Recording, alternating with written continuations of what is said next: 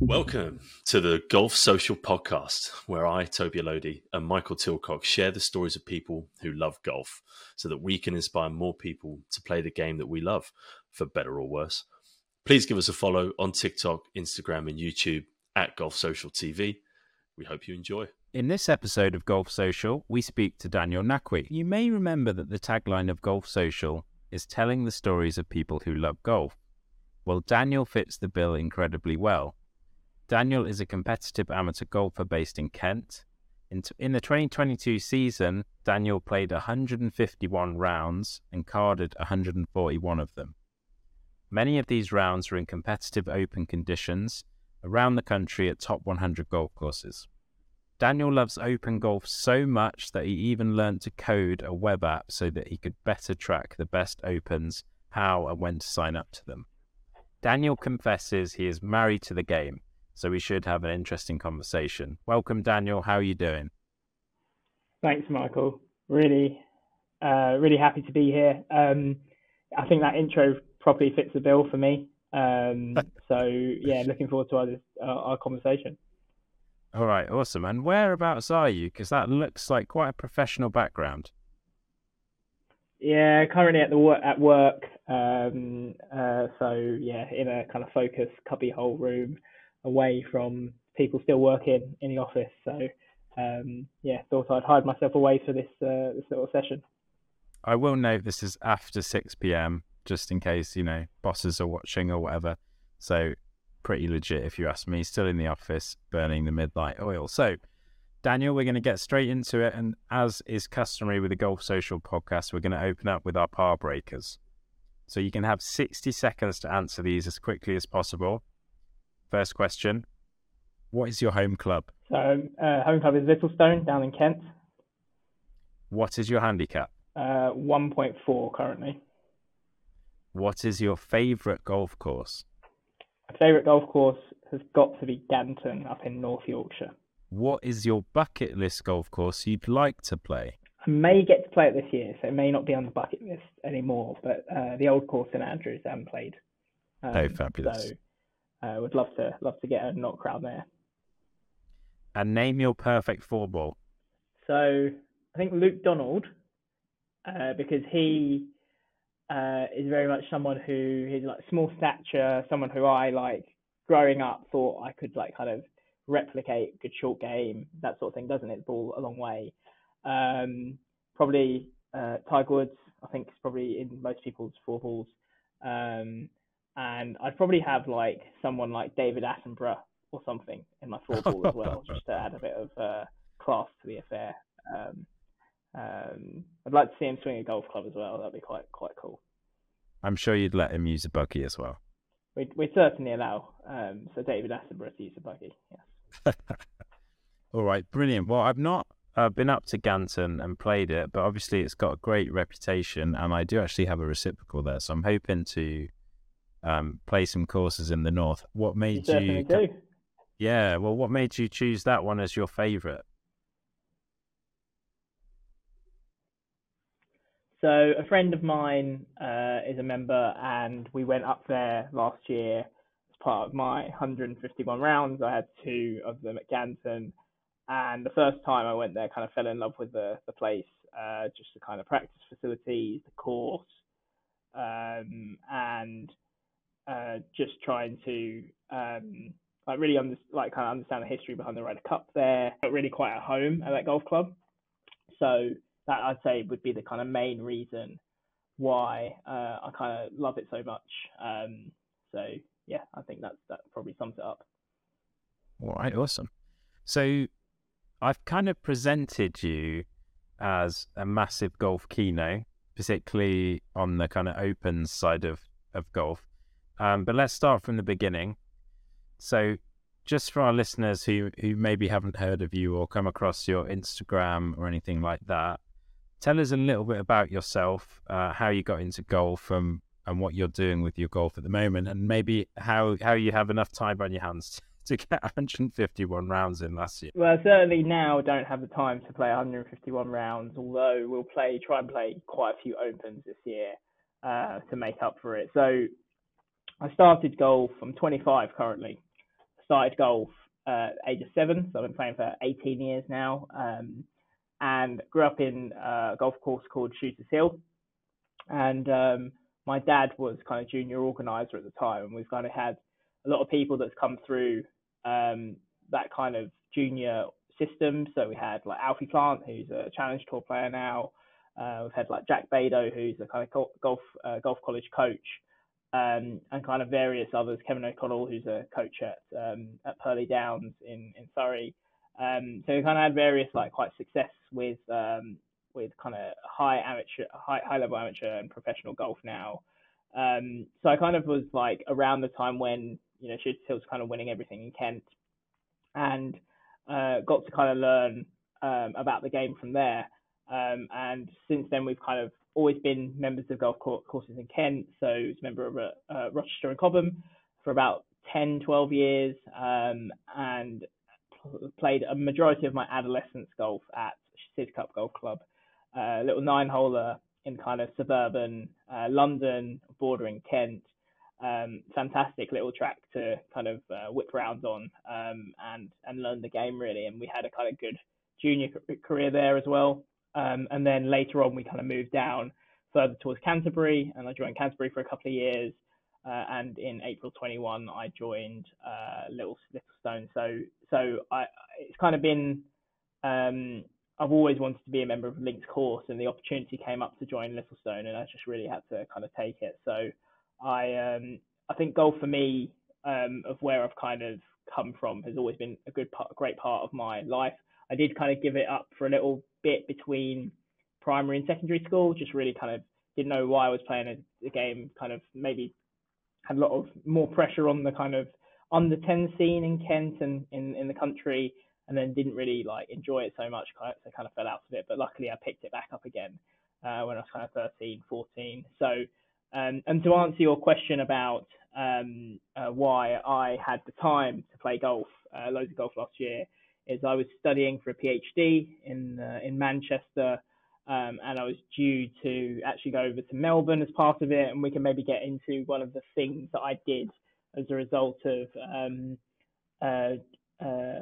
thinking I was going to Melbourne, and then ended up not really enjoying it. And actually part of the reason I think I played so much golf was me kind of partly rebelling from doing the PhD, because I just really wasn't enjoying it so much.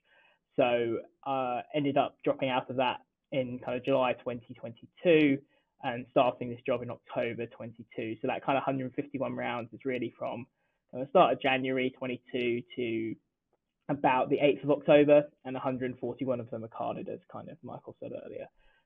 So I think probably answers your kind of initial question and probably opens up more avenues for discussion as well. Yeah, talk to me about the PhD. Firstly, I'm always fascinated by the super specific topics people do PhDs on, but what was your experience of it, and how come you decided to move on from it and go into the world of work / full-time amateur golf for a while as well? Yeah, so I think kind of fairly ambitious person, kind of always want to see some sort of kind of direction for where I'm going, what I'm doing. And I kind of the academic space, while I was good at research and kind of writing and academic writing, I never really saw myself as becoming an academic. And it became clearer and clearer that doing a PhD kind of led to that. And there wasn't any real alternative, especially in kind of like the area that I was doing it. And I kind of wanted to like make it a little bit more than just the academic side. And ended up probably neglecting some of that more deeper academics richness. So I was doing my PhD on kind of urban transport in comparisons between Greater Manchester and Melbourne, specifically around like sustainability and digital and kind of micro mobility, which is like active travel, but like e-scooters as well, the walking, cycling, e-scooters. So it was kind of really super specific, and it was something I was really interested in. I still am really interested in the topic. I just wasn't so keen on the actual process of the PhD at that time. So it might be something I revisit in the future, but very glad I kind of took the step to join the world of work. And at the moment still have the enthusiasm for work. So we'll see how long that lasts. Well, I survived about 8 years before I resigned. But I think because I didn't mention in the intro, but we played golf at Littlestone together, which is how we met initially. And you mentioned that I don't know if this is okay to say, but I'll cut it if not. But you mentioned you work for the civil service, and I think you are putting some of that interest in the travel kind of sector, or public transport sector to good use. Is that right? Yeah, so I work in the civil service, and um, I work in the kind of transport space. So kind of very much related, and kind of still carrying on that ambition. Um, so it's been like a really interesting journey to learn about how things work from kind of inside of government, but also just to try and give myself a bit more of an idea really about kind of where I'd want to go for the future of my career. And I think reflecting back on doing the PhD and staying in the PhD, yes, it would have been nice to go to Melbourne, play Royal Melbourne, play Kingston Heath, all the courses out there while studying in Melbourne. But also, like, I think the decision to come over now when it's really exciting, loads of things going on, means that I kind of get that different immersion and see things a bit differently. So definitely kind of really happy with the decision I made. And although I do, when I see people out in Australia, in Melbourne, in kind of Adelaide playing golf, it does make me think maybe I should have stuck it out. But I soon bring myself back to reality, and I think I'm pretty happy with where I am now. Cool. So you mentioned Shooters Hill. I've actually played Shooters Hill a few times because when I was living in Brixton in probably fourth or fifth year in London, that was one of the courses that you could drive to quite easily. And so interesting randomly that you grew up playing there. And you mentioned the role that your dad had, as many people who get into golf often it is through dad or granddad or mum or sort of granny. Is he still playing? And like, what kind of level player is he? Is he just as a golf lover? What kind of role did he play? So I think he kind of like doesn't play as much anymore. He'll go out for like 9 holes here, there, and everywhere, but like wouldn't like like even when we're going to go away, he's like, can we play like 9 holes? Like he's not really too kind of interested in playing 18 holes anymore. Up until about 2015, 2016, he was playing club champs. But he just doesn't really kind of have the love for it as much anymore. He's a good player. He plays off about single figures 9 if he kind of gets it going. But he kind of has the tendency to hit the ball a little bit bright off the hosel at times. So he's a bit of a hit and miss golfer at the moment. But he came to watch me for the first time, I think, in years actually, to see me play at Royal St George's in January, the final round of the Hinge Trophy. So it was quite nice to see him there, and I think he thought I was going to be a lot worse than I actually was, which was quite funny. But I think he's had such a great influence on so many people's lives in terms of golf. He was junior organizer at Shooters Hill, and then he was junior organizer at Sid Cup as well. Just getting people into the game and getting them to love it as much as he does deep down inside. So I think not just myself, but I think a lot of people have something to thank for my dad and the efforts he's gone to get us juniors all interested in doing something cool in the game. Good man. And you allude to playing at Royal St George's. So let's talk a little bit about opens. As I said in my intro, you play a lot of open golf. You're pretty passionate about it. It's one of the ways you really enjoy playing the game. You've even started a kind of relatively, at the moment, small scale web app, which you've just shared with some golf mates around how to find these opens to play in. But just generally for people who aren't familiar with the concepts of an open, firstly, what is an open, and like how do you get into these opens? Sure. So opens, I think the kind of context for why I love opens so much is that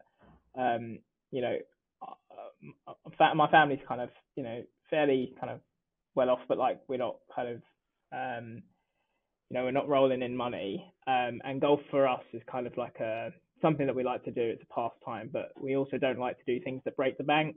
And obviously golf is something that you can spend a lot of money, playing. And I think Opens for me epitomise the fact that you don't have to spend loads of money to play golf. So like when people say to me, "Oh, I'm going to pay like £250 to go play Royal St George's," I always think like there's got to be another way if you want to play them. Obviously, if you want to play them really badly and you want to play them like right now, the only way probably is to pay that £250. But the majority of places, like top hundreds and not top hundreds, there are like other ways for you to play those courses, and those are through open competitions.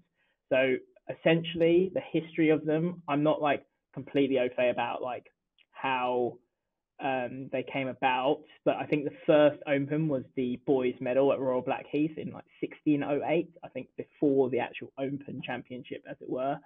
And that was for kind of boys from other clubs to come and play Royal Blackheath, and as a kind of way to like extend an olive branch to potentially like either poorer or kind of other like neighborhoods, to kind of say come and show us your stuff, and if you want to come and play golf. And I think that kind of tradition is stuck. You'll note obviously because of the Open Championship, the Open is technically open to any golfer. Of course, there are kind of restrictions and handicap limits and such, but you don't have to be a professional to play in the Open. Anyone can qualify as long as they meet those kind of initial requirements for regional qualifying. So it's based on that kind of concept that, you know, one time in a year for some clubs or multiple times in a year for other clubs, you're welcomed from an external place. You don't have to be a member. You don't have to pay like any sort of kind of extra fee, but you just pay a competition entry fee. And those are from a range of about, you know, sometimes as low as 10, 15%, and sometimes as high as kind of 90% discount from what you would pay as a visitor if you rocked up and just looked for a game on a kind of Friday or Sunday morning, or even a Saturday morning or something like that. So they're basically cheap ways to play golf courses around the country. The UK's got or should I say England, Scotland, Wales have got like the best kind of network of these. Ireland is slightly different context because they've got a kind of golf union of Ireland, and they've got their own kind of things like that, which you have to be a member of the golf union of Ireland to play. And the rest of the world is a little bit scattered. It's a little bit more towards the elite amateur.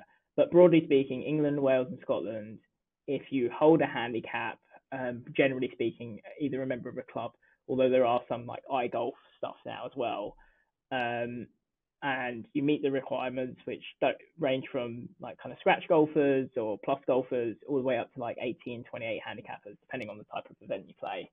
And you can play these places with food ultimately a lot of the time to kind of play them for cheaper. So for example, the kind of just to give an example of some of the Opens I played last year, I played at kind of Beau d'Azur for £59 for 2 rounds and food included, which I think normally would cost you about £200 or something like that. So it's about £150 reduction. Played places like St Anne's Old Links for about £70, and that would have cost you about £200. Conway for £50 for 2 rounds. St Enedoc for 65, I think it was, and I think that would for 2 rounds, and that would usually cost you in about 300, excess of £300. Porth Call I played this year for £90 in a team of 4 event, and that would with food, and that would set you back much more. So just a few examples there of like kind of like the cost reductions, and the fact that you don't have to be a scratch golfer or a really low handicap to play in them. Of course, some of the events that are at the best clubs, or kind of like the kind of highest rated clubs, will kind of ballot, and what that means is essentially that there's more entrants than there are availability. So the demand is higher than the supply, and therefore they'll do a handicap cutoff at the kind of highest points that they have entrants for. So if they have like, let's say for example, you get 100 entries and they have 70 spots, whoever is 71st in their handicap index will be at 71st up to 100th will be cut before the draw is made, to make sure they have what they can supply for. So yeah, you'll get like places like, I just got balloted out of the Duncan Putter at Southern Down in Easter weekend, and that ballot was plus 0.3. So they got loads and loads of entries, and the highest handicap that they could accept was plus 0.3, which is kind of crazy. But not every event's like that. Some events don't ballot, some are first come, first serve. And you know, as Michael mentioned, I've kind of developed a bit of a web app that shows you all of that information as well. So we can talk about a little bit about that later. That's a great answer. I can see why you made the web app, because you obviously really know your stuff on this. I'm curious because when I played with you, I think you said you're plus 1.3 or 4 or something like that. 1.4. Yeah, not plus. Yeah, 1.3. Sorry, 1.4. But I've played with a fair share of sort of scratch golfers and plus handicap golfers over the years, and I said to you when we played that I thought you were a bit of a bandit off 1.4, and you said to me, well, I probably got the most accurate handicap in the whole of England because I'd put in 141 cards in about 9 months, which is a fair point. But actually, it kind of highlights the fact that, especially since the new handicap system came into play, as well as this rule where you can put in general play cards, which if people don't know, you can as long as someone marks your card, you can put in a card that counts for your handicap outside of a competition. It seems like there's been a bit of handicap inflation whereby you get scratch and plus 1 players who you'll often see them, you know, more often than not shooting 7, 8, 9 over par. Do you find it frustrating not getting into some of these open competitions when I would imagine you would certainly get in the field on a pure playing ability, but maybe not reflected in the handicap system? So my 141 rounds last year that were carded, probably about, I haven't done the statistics, but it's probably around 50% of those are general play, maybe a bit more. And that's because I played like so many different golf courses last year, and I put in a card literally every time I played. So I did the system as it was kind of asked for. Now, because of kind of, I won't go into it in great detail because it's kind of an ongoing issue. It's almost like talking about an ongoing investigation. It's an ongoing issue, but there has been something that has meant that I can't put general play rounds in at the moment, even if I want to kind of reflect my handicap ability, because the competition requires no general plays in your top 8. In my top 8 of my handicap at the moment, I've got 5. To get rid of those, I'd have to play about 10 or 9 competitions. And I don't think it's possible for me to do that before the end of the closing day. So an exclusive for your podcast is I'm going to just start putting general plays in again, because I have not played well in the last 3 rounds or 4 rounds of competitions I played, because this has kind of been on the back of my mind. So I'm kind of going to give up on playing that competition, as much as I would love to playing in it. And as much as I feel like I deserve to play in it based on my performances at kind of previous tournaments for that kind of federation, and feel like, you know, it'd be a bit of a kind of loss to the field if I wasn't there, because I feel like I can compete against some of the best in that federation. So I think it is annoying that people misuse the system, and therefore there are things that kind of federations do to impose limits on how many general plays you can have, or kind of the quantity of you can have, and how different they can be from your competition round. For people like me who have done the system as kind of like to the T, I probably have had the most accurate handicap in England in 2022 because of what I kind of did, partly thanks to the PhD and otherwise. So yeah, it's kind of super annoying when people kind of are much lower than they should be, because they've kind of put in handicaps scores of like 63 when they've never shot around lower than 70. And similarly for the club golfer, who, you know, people put in rounds when they shoot like 100, and that puts their handicap up so they can win net events or Stableford. And like, I'll stress that it probably is the minority, but it's been easier to do because of this global handicap system that we got introduced. And it does mean that like making ballots is basically like really hard now. So for example, that kind of Duncan putter I was just talking about, there was nothing on their kind of rules that said that you could have any general plays in your top 8. So, I don't know what the field's going to look like. They've got 100 people in the field, which is quite a big field. So there's 100 people who entered who are better than plus 0.3, which is kind of wild to me that they'd all want to kind of play on that Easter weekend, which is obviously a religious holiday as well, and people might want to celebrate with families or bank holidays or whatever. So it kind of quite wild to think that there are kind of that many golfers who would want to play that event who are better than plus 0.3. And it will be interesting to see when the scores come out, how kind of accurate that is. Yeah, they'll all be in the 70s, no doubt, or 60s. I mean, as you mentioned, it sort of affects the club game as well as the sort of competitive amateur scene, because sort of the opposite problem where handicaps are often too high for many people, and it's very easy to game the system and basically cheat. And every club will have a number of people who are known to be better than their handicap, and nothing seemingly ever happens to kind of remedy that. But it's a very complex issue, right? Because firstly, it's difficult to prove, and secondly, like, we want more people to play golf, and we don't want to kind of put people off by making it too officious. So not an easy one to solve for the powers that be. No, certainly not. I completely agree with you. I think there's a balance to be struck, and someone kind of, there's as you know, kind of Michael, there's a kind of group chat for this Opens, and I think someone posted in a question about whether people agree that there should be kind of general play kind of restrictions or not. And then they kind of privately messaged me after and said, I thought there was consensus on this. And I kind of, it broadly in life, there's not that much consensus on many things that we do. But in golf, and especially when you talk about things like rolling back the ball and other things like that, like, everyone's got different opinions. And I think the problem with the handicaps system is that there is like a way to do it, but like a lot of people who've been playing golf a longer time and played under Kongu, like, don't know how to play that system, and they're not happy to go out and like card every round they play. And I think that's a culture shift.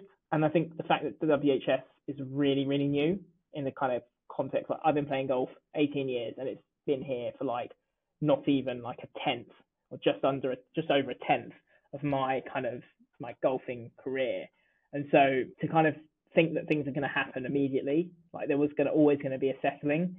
And I think kind of restrictions on general plays it's like a knee-jerk reaction. I think they're a plaster to fix a gushing hole. And I think there will have to be more calculated decisions that are taken.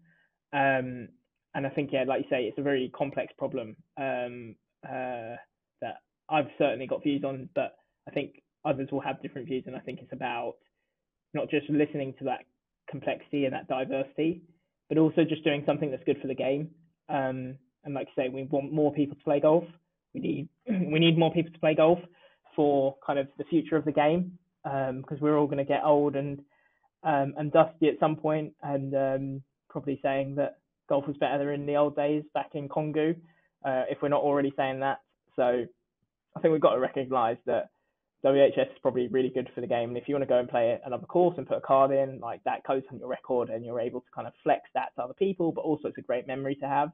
And if we want to get more people in the game, that's something that they're going to buy into as well. So yeah, couldn't agree more that it's a really complex issue, but I think some decisions going to have to come at some point. Otherwise, we're going to get really kind of fragmented, and it's going to be actually really hard for more of the kind of competitive golfers and the elite golfers to plan their schedules for the year, which has been really hard for me personally this year as well. Yeah, no, absolutely. Yeah. Okay, cool. Well, I want to talk a little bit more about the competitive amateur scene. So, and when I say competitive, I suppose I'm talking about these competitions that there is a ballot for, and typically your handicaps will be sort of maybe 3, 4 or under. So you actually had a win on the sort of amateur circuit, if you like. Not that it's a formal circuit, but a decent level amateur condition at St Enedoc. So can you talk to me a little bit about what it's like when you turn up to one of these Open? What's the feeling? Are people sizing each other up? When you're playing in a group, are people friendly? How competitive does it feel? And also a little bit about your win at St Enedoc and what that was like. Yeah, sure. So I think it's probably a good point now to like talk a little bit about my mindset to golf. And especially last year, and this is actually like really interesting timing for the podcast because I've obviously been not on a great run of form recently since we kind of played at Littlestone a couple of weeks ago. I've kind of shot like 2 rounds in the 80s at Rye last weekend, kind of questioning a lot of like, should I still do these competitions or should I just do general plays? And obviously you've kind of heard my kind of decision on that now. And especially like this transition year for myself, like moving into work, but also not having the time to kind of play every day. And on the weekends, really just going back to kind of my 3 rules. So my 3 rules for golf are to enjoy every day like it's like every round like it's a once in a million chance, because it really is a privilege to play golf. I think this is something that we really kind of take for granted quite a lot, you know, being able to play some of the best golf courses in the world or to be able to shoot some of the lowest scores. It's a privilege to play golf. It does price people out. It shouldn't, but it does. And I firmly believe you can play golf on the cheap, but that's not like, I'm not kind of sitting on my soapbox or standing on my soapbox kind of doing that and saying that and showing kind of people how to do that, although I have done through the kind of Opens app and otherwise. So I think because golf does price people out, we do have to remember that it is an absolute privilege to play golf. So treating everything like a once in a million chance to be there, perform, but also just to enjoy myself is like really kind of something that's critical to what I'd say is important for my game and my levels of happiness. So that would be the first thing. The second is to enjoy company. So golf is obviously a really like long time. You spend 4 hours with someone or people on the golf course, and me and Michael hadn't met before we played at Littlestone, so we had actually kind of no idea what to expect from each other, apart from the fact that we were kind of part of these kind of golf networks that we can kind of talk about a little bit later. But yeah, like enjoying people's company, finding something interesting about, because I think there's always something interesting about everyone. And even if you don't agree, you don't have to like agree. You just have to kind of like find ways to make the conversation interesting. And obviously, golf's a great place to start. And the third thing is related to the competitive aspect. So it's to kind of I've added a bit to it now, but it used to be kind of just never give up. But I've added like commit to every shot.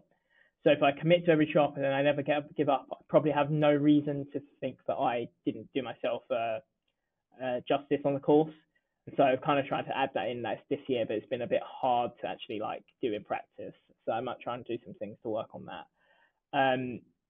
But the reason why that's important before I kind of go into like how Opens kind of work when you're there is because people play golf in general for different reasons. I love competitive golf. I love to meet new people. And I love to share stories about the game and where we've all been and how we've kind of come into it. And that's why I think this podcast is really awesome to be able to share those. Other people play golf purely for social. Other people play golf purely for competitive. Some people play golf because they've got nothing else to do. Some people play golf because they've always done it, you know, those sorts of things. So we've all got different levels of why we play golf. And I think that comes out more so in an Open than anywhere else. So you've got the people who are sizing everyone up, the competitive, the people who are there drilling on the putting green and on the range and doing their routine like an hour and a half before, like the tour pros do. You've got the people who like turn up, barely know where they are, have booked them in for like five Opens on the same day, have decided which one they wanted to turn up to, put the tee in the ground and get on with it. And then you've kind of got me in the middle who kind of wants to do well, but also have no expectation to play well. Like I've got like the way that I was and a way I want to kind of get myself back to this year is just going out there and keeping to those 3 standards about kind of enjoyment, company, and kind of resilience. I don't really care like how I play, and that's been like a kind of ambivalence mindset that's allowed me to kind of actually get quite a lot of success. I think that's related to my personality, where I actually kind of have a fairly unhealthy relationship with expectations. something I'm kind of currently internally thinking about and thinking about how to improve in my own personal, professional, and golf life as well. But I think if you are someone who's kind of competitive, you'll find your group of people. If you are someone who's kind of laid back, you'll find your group of people. The way it works typically with opens is you'll be drawn by the club, so you won't typically know the people that you're playing with, and that's really a lucky dip. You can like get some really kind of interesting people, some people you'll never want to see in the rest of your life, some people who could become great friends. A lot of my friends that I speak to now on a regular basis I met at opens, and a lot of my golf network is actually from people who I met at opens as well. So I think like it depends what you want to put into it. Obviously, I kind of index for company, so that's something I care about like more than anything. Even if I kind of don't want to ever see this person again, I want to try and enjoy the time. Oftentimes 8 hours in a day, 8-10 hours in a day to kind of just actually like make it as bearable as possible. And you get there, they sign you in, you can like do some practice beforehand, you get on the first tee, and you kind of knock it around. They do sometimes allow you to have practice rounds. They sometimes are free, or they do sometimes cost. I rarely play a practice round. I'll only play a practice round if it's free, partly because of the cost point, but also because of that kind of unhealthy relationship with expectations. If I play around, I'll think that I know where I need to hit it, and actually that will set a full sense of like security that I actually know what I'm doing. I actually play best on courses I've never seen before because I just play within myself instead of playing so I'll buy a course guide and stuff before I start just to see where all the danger is. But I'm fairly straight off the tee, so like kind of hitting it high right or low left and those sorts of things don't really come into the equation for me. So I can really just turn up at any golf course and kind of play kind of within myself. So that's kind of, I think, the open stuff. And I guess just to talk about St. Enodoc, St. Enodoc was kind of my breakout win, as you can call it that. I'd played up to that point like 20 or 19 opens or something like that. I'd played in that, so it was on like the 4th of September, I think. And in that, from the 1st of September, I played a 36-hole open at Purley Downs. Then I played 18 holes at Uphaven, 18 holes at Perranporth, and then 36 at St. Enodoc. So it was coming off the back of like a lot of driving and a lot of golf. And that's something that was fairly typical at that time. I actually did 3 36-hole opens in a row in May, which was a lot of fun. And I'm doing it again this year, but at 3 different courses. So I'm very excited for that. But the St. Enodoc, like it was a group of us from the RACDG, if anyone's kind of come across it before. We all kind of went down, played Perranporth together, and then kind of stayed in a villa in Rock and played St. Enodoc. So I actually ended up playing with 2 of my kind of friends from there, and it was like the most horrid day that you can think of. It was a lot better than it was at Perranporth, which was even worse. It was a really horrid day, lots of rain, lots of wind, like a 4-5 club wind at times. Couldn't get to fairways on certain holes. And those are the conditions where I actually play the best, because even the big hitters can't reach the green in 2. So I can play kind of short and patty golf and actually end up like beating most of the field. So I ended up winning on count back. Wasn't expecting it. Kind of got quite emotional at the time with all kind of my friends around. And I think they were all kind of rooting for me because I played so many opens that year. But I was never really expecting myself to win one. I don't really set any targets or goals. And I think actually winning that's probably like been to my detriment in a way, because I've started to set these kind of expectations for what I think I should do. And I should really actually just go back to how I won that in the first place, which was having no expectations, going out there, enjoying company, enjoying the course, and just seeing where it gets me. So that's kind of a whistle-stop tour of what's going on in my head at the moment with mindset, but also a little bit about opens as well. Awesome. Well, congratulations on your breakout win. I haven't managed to play St. Enodoc yet, but it's one of the higher rated courses that I've not got round to, so I'd love to get down to Colmore. Yes, you should. You certainly should. All right. So you kind of alluded to something called, I think, was it the RACDG or something? But not specifically on that. But yep. But generally, me and Toby, because Toby also from co-host on the podcast, played with you at Littlestone. we both kind of observed what a great golf network you seem to have, and you seem to know somebody who kind of plays everywhere, which is also a great way to play new courses if you can get hosted as a guest. Can you talk a little bit about the value of building a golf network, and how you've managed to get to know different people around the country? Sure. So my golf network really started with playing opens. So I didn't really know anyone of too much note before I started playing opens. So one of the first opens I actually remember playing was at Royal Dornoch, and it was part of a family trip up to Inverness.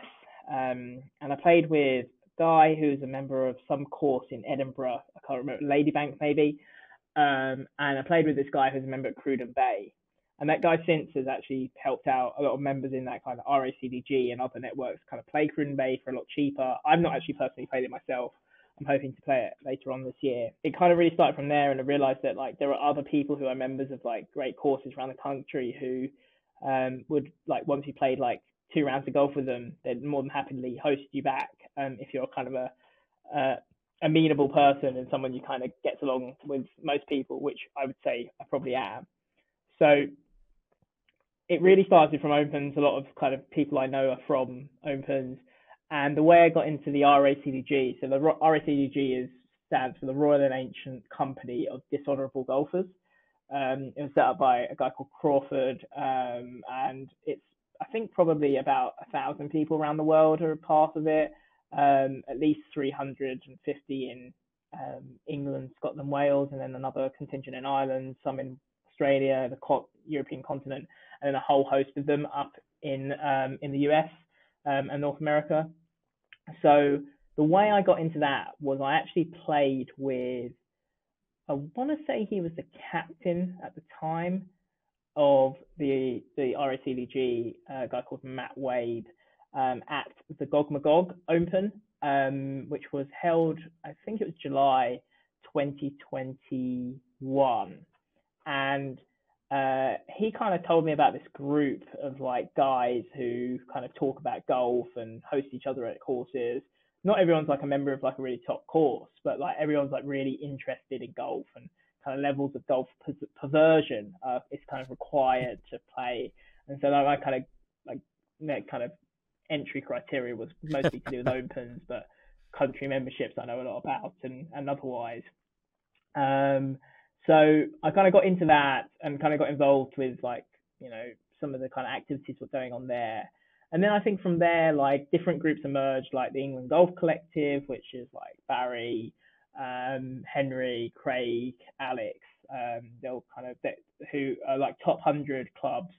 There's like a number of them that kind of have kind of come from people's desire to wanting to play like some of the best courses in the country.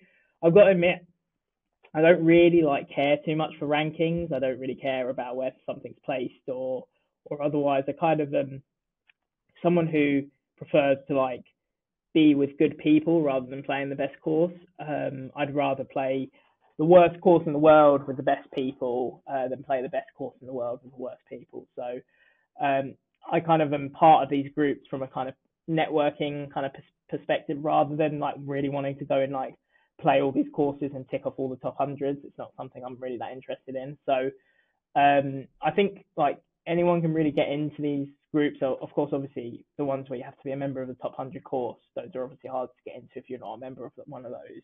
But some things like the RACDG and other kind of groups that kind of form through the No Laying Up kind of website and kind of forums and otherwise, it's definitely kind of easy and accessible. And I think one of the points of the RACDG actually is to make it as accessible as possible for people to meet other people who are interested in golf, and not just on the kind of YouTube and Instagram comments of kind of major brands who post content, and kind of other forums. So I think like I'm someone who naturally is like quite a good networker, someone who kind of understands that networking is a bit of like mostly give and a little bit of take. I actually don't rarely go back and say to people like, let's go play your course now. I actually host quite a lot of people. So last year, I don't know how many people I hosted, but each one of them received a customary muffin from as part of coming along. So I do tend to host quite a lot of people and not really ask for much in return, and that's just my kind of MO when it comes to golf and networking. But I think if anyone can do it, just have to be like kind of just be yourself. Don't try to be anything you're not, and you should get along just fine. Yeah, I mean, what I've taken from, because I started a TikTok page probably about a year ago, and I've met quite a few people through that who I've either hosted or they've hosted me. But maybe prior to actually, I guess, building my golf network, which sounds very wanky, but it's basically what it is. I actually probably would have been more on the I want to play the top 100 kind of side of the fence. But what I've realized is the best thing about playing golf with, for example, members of top 100 golf courses is it's not that easy to become a member of a top 100 golf course. So you've generally got to be pretty interested in golf. And at some point, unless you kind of just fell into it, in which case you probably got a history in golf, you generally have to be, golf has to become or be quite an important part of your life to actually become a member of a top 100 course, because they're so competitive to get into these days unless they're in the middle of nowhere. So I've played some great rounds this year already with guys I would just never normally come across at fantastic golf courses, but they all have that kind of golf IQ, and these people you just don't run into on a very frequent basis outside of this kind of network that we're both trying to build up for ourselves. So to highly recommend anyone who is really interested in golf and wants to get to know more golf nerds, for example, to look into things like the Royal and Ancient Society of Dishonourable Golfers, if I got that right. Because, yeah, it's great fun. There's nothing to lose, really.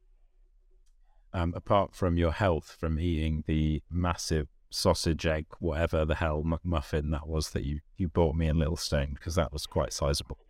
I don't know what you're on about, Michael. Health is, I am the definition of health. So I don't quite know what you're insinuating there. Well, that's probably because you play 36 holes a day, so you burn off all those muffins. They're not muffins. I used to. So my health. I may not now be the. I might now not be the definition of health as I once was.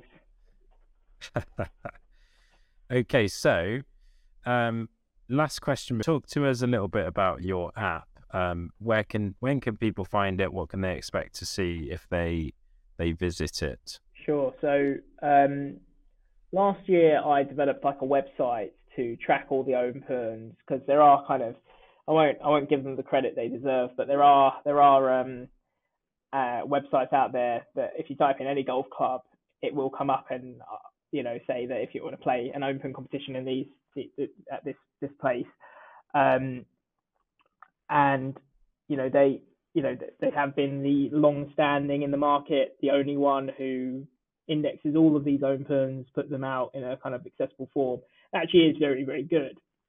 It just could be better. So I kind of designed an app just for myself for all the opens I wanted to play, and ended up playing 23 of them last year. But I probably had about 200 on there, and they were only individual men 36-hole opens. But later on, people kind of were interested, like heard kind of my story about playing loads of opens and wanted to know what other opens they could play in. So I included in four like kind of team events at top 100 courses. A lot of them aren't 36 holes. Most of them are only 18 holes. And so included that and shared that kind of round. The website was like, basically you couldn't use it on a work laptop. It would say that like they're sending a message to your HR services saying that you're kind of looking at something that you shouldn't be doing. So I had a bit of a lull between obviously quitting my PhD and starting my job, about 2 months. And big shout out to kind of Rod Thomas kind of like linking me up with this coding mentor called Chris Charlton. And together we kind of designed this app, which was essentially a web app. So it's not on the App Store. There are reasons for that. it's essentially what different to kind of what's out there is that you kind of favorite your opens and kind of get a list of them. And there are kind of other features I want to develop as well, but haven't had the time to since started working. But it's not on the App Store. But the way you can download it is if you kind of go to my profile, you can download, you can look at the kind of Google Doc that I've kind of set up. It has all the instructions there. It has a link to the group chat if you wanted to join that as well. And gives you kind of like all the information you need to start kind of, and you can get the app on your phone. It's just like a kind of different way. It's kind of like it becomes like a bit of a native app, although it's downloaded from the web. So you can get it on your phone and you can use it, and it is updated. One of the things that the other kind of other competitors, I can call them, don't do is kind of show you quite clearly when things were last updated. So I have a kind of last updated, and on the group chat kind of provide a little bit of a service to people saying when the next opens are open and available to book, which I think's been largely appreciated by people who have been in that group. So I think yeah, that's probably most I can say. I'd love to like do more on the app, and might enlist Michael's services as he becomes a software developing aficionado to help me out with some stuff. But yeah, it's been a great little project, and it definitely serves its purpose and more. I'd love to do more things to it and maybe turn it into something one day, but for now it's just kind of a side project that keeps me occupied on those evening nights when I can't play golf after work. Well, I had to go on it, and I did it on my phone, and it worked great. Exactly what it says on the tin. It just really quickly gives you a list of the opens. Got a couple of useful filters, all very low drama. So I'll put a link to your Instagram, and if you message me at any URLs you want me to put in the show notes, I'll do that. So if anyone's interested in playing some opens in 2023 or beyond, make sure you check out the app. Have you decided on a name for it yet? Is it Opens app, or what are you thinking there? Have you branded? I think it's called the Opens Golfer. Indeed. Well, cool. Well, people check it out, put the details in the show notes. Well, absolutely. And that pretty much brings us to time, I think, Dan. You've been a fantastic and articulate guest. I think my talent scouting abilities are getting better, even though I don't know if I spotted you or if you actually kind of volunteered, and I was like, oh, actually, this open stuff is quite interesting. And you've been a fascinating guest from my point of view anyway, so hopefully people will enjoy the podcast.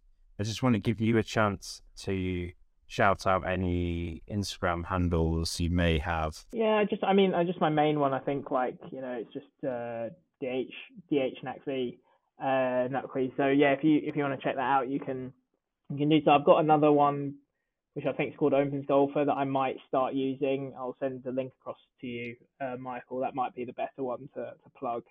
And you can kind of find the app and stuff in the bio of that one there. But yeah, a lot of my journey, people follow my journey through kind of WhatsApp and such. So if you want us to really follow the journey, I think joining that kind of Opens WhatsApp chat is probably your best bet to figure out how we get on for this year. All right, awesome, Daniel. Well, it's great to chat, and we're going to meet up again at some point fairly soon to play at Hollandwell. So I'm going to see you fairly soon. Thank you very much for coming on the podcast, and listeners, have a nice drive to the driving range or wherever you're going, and we will catch you next time.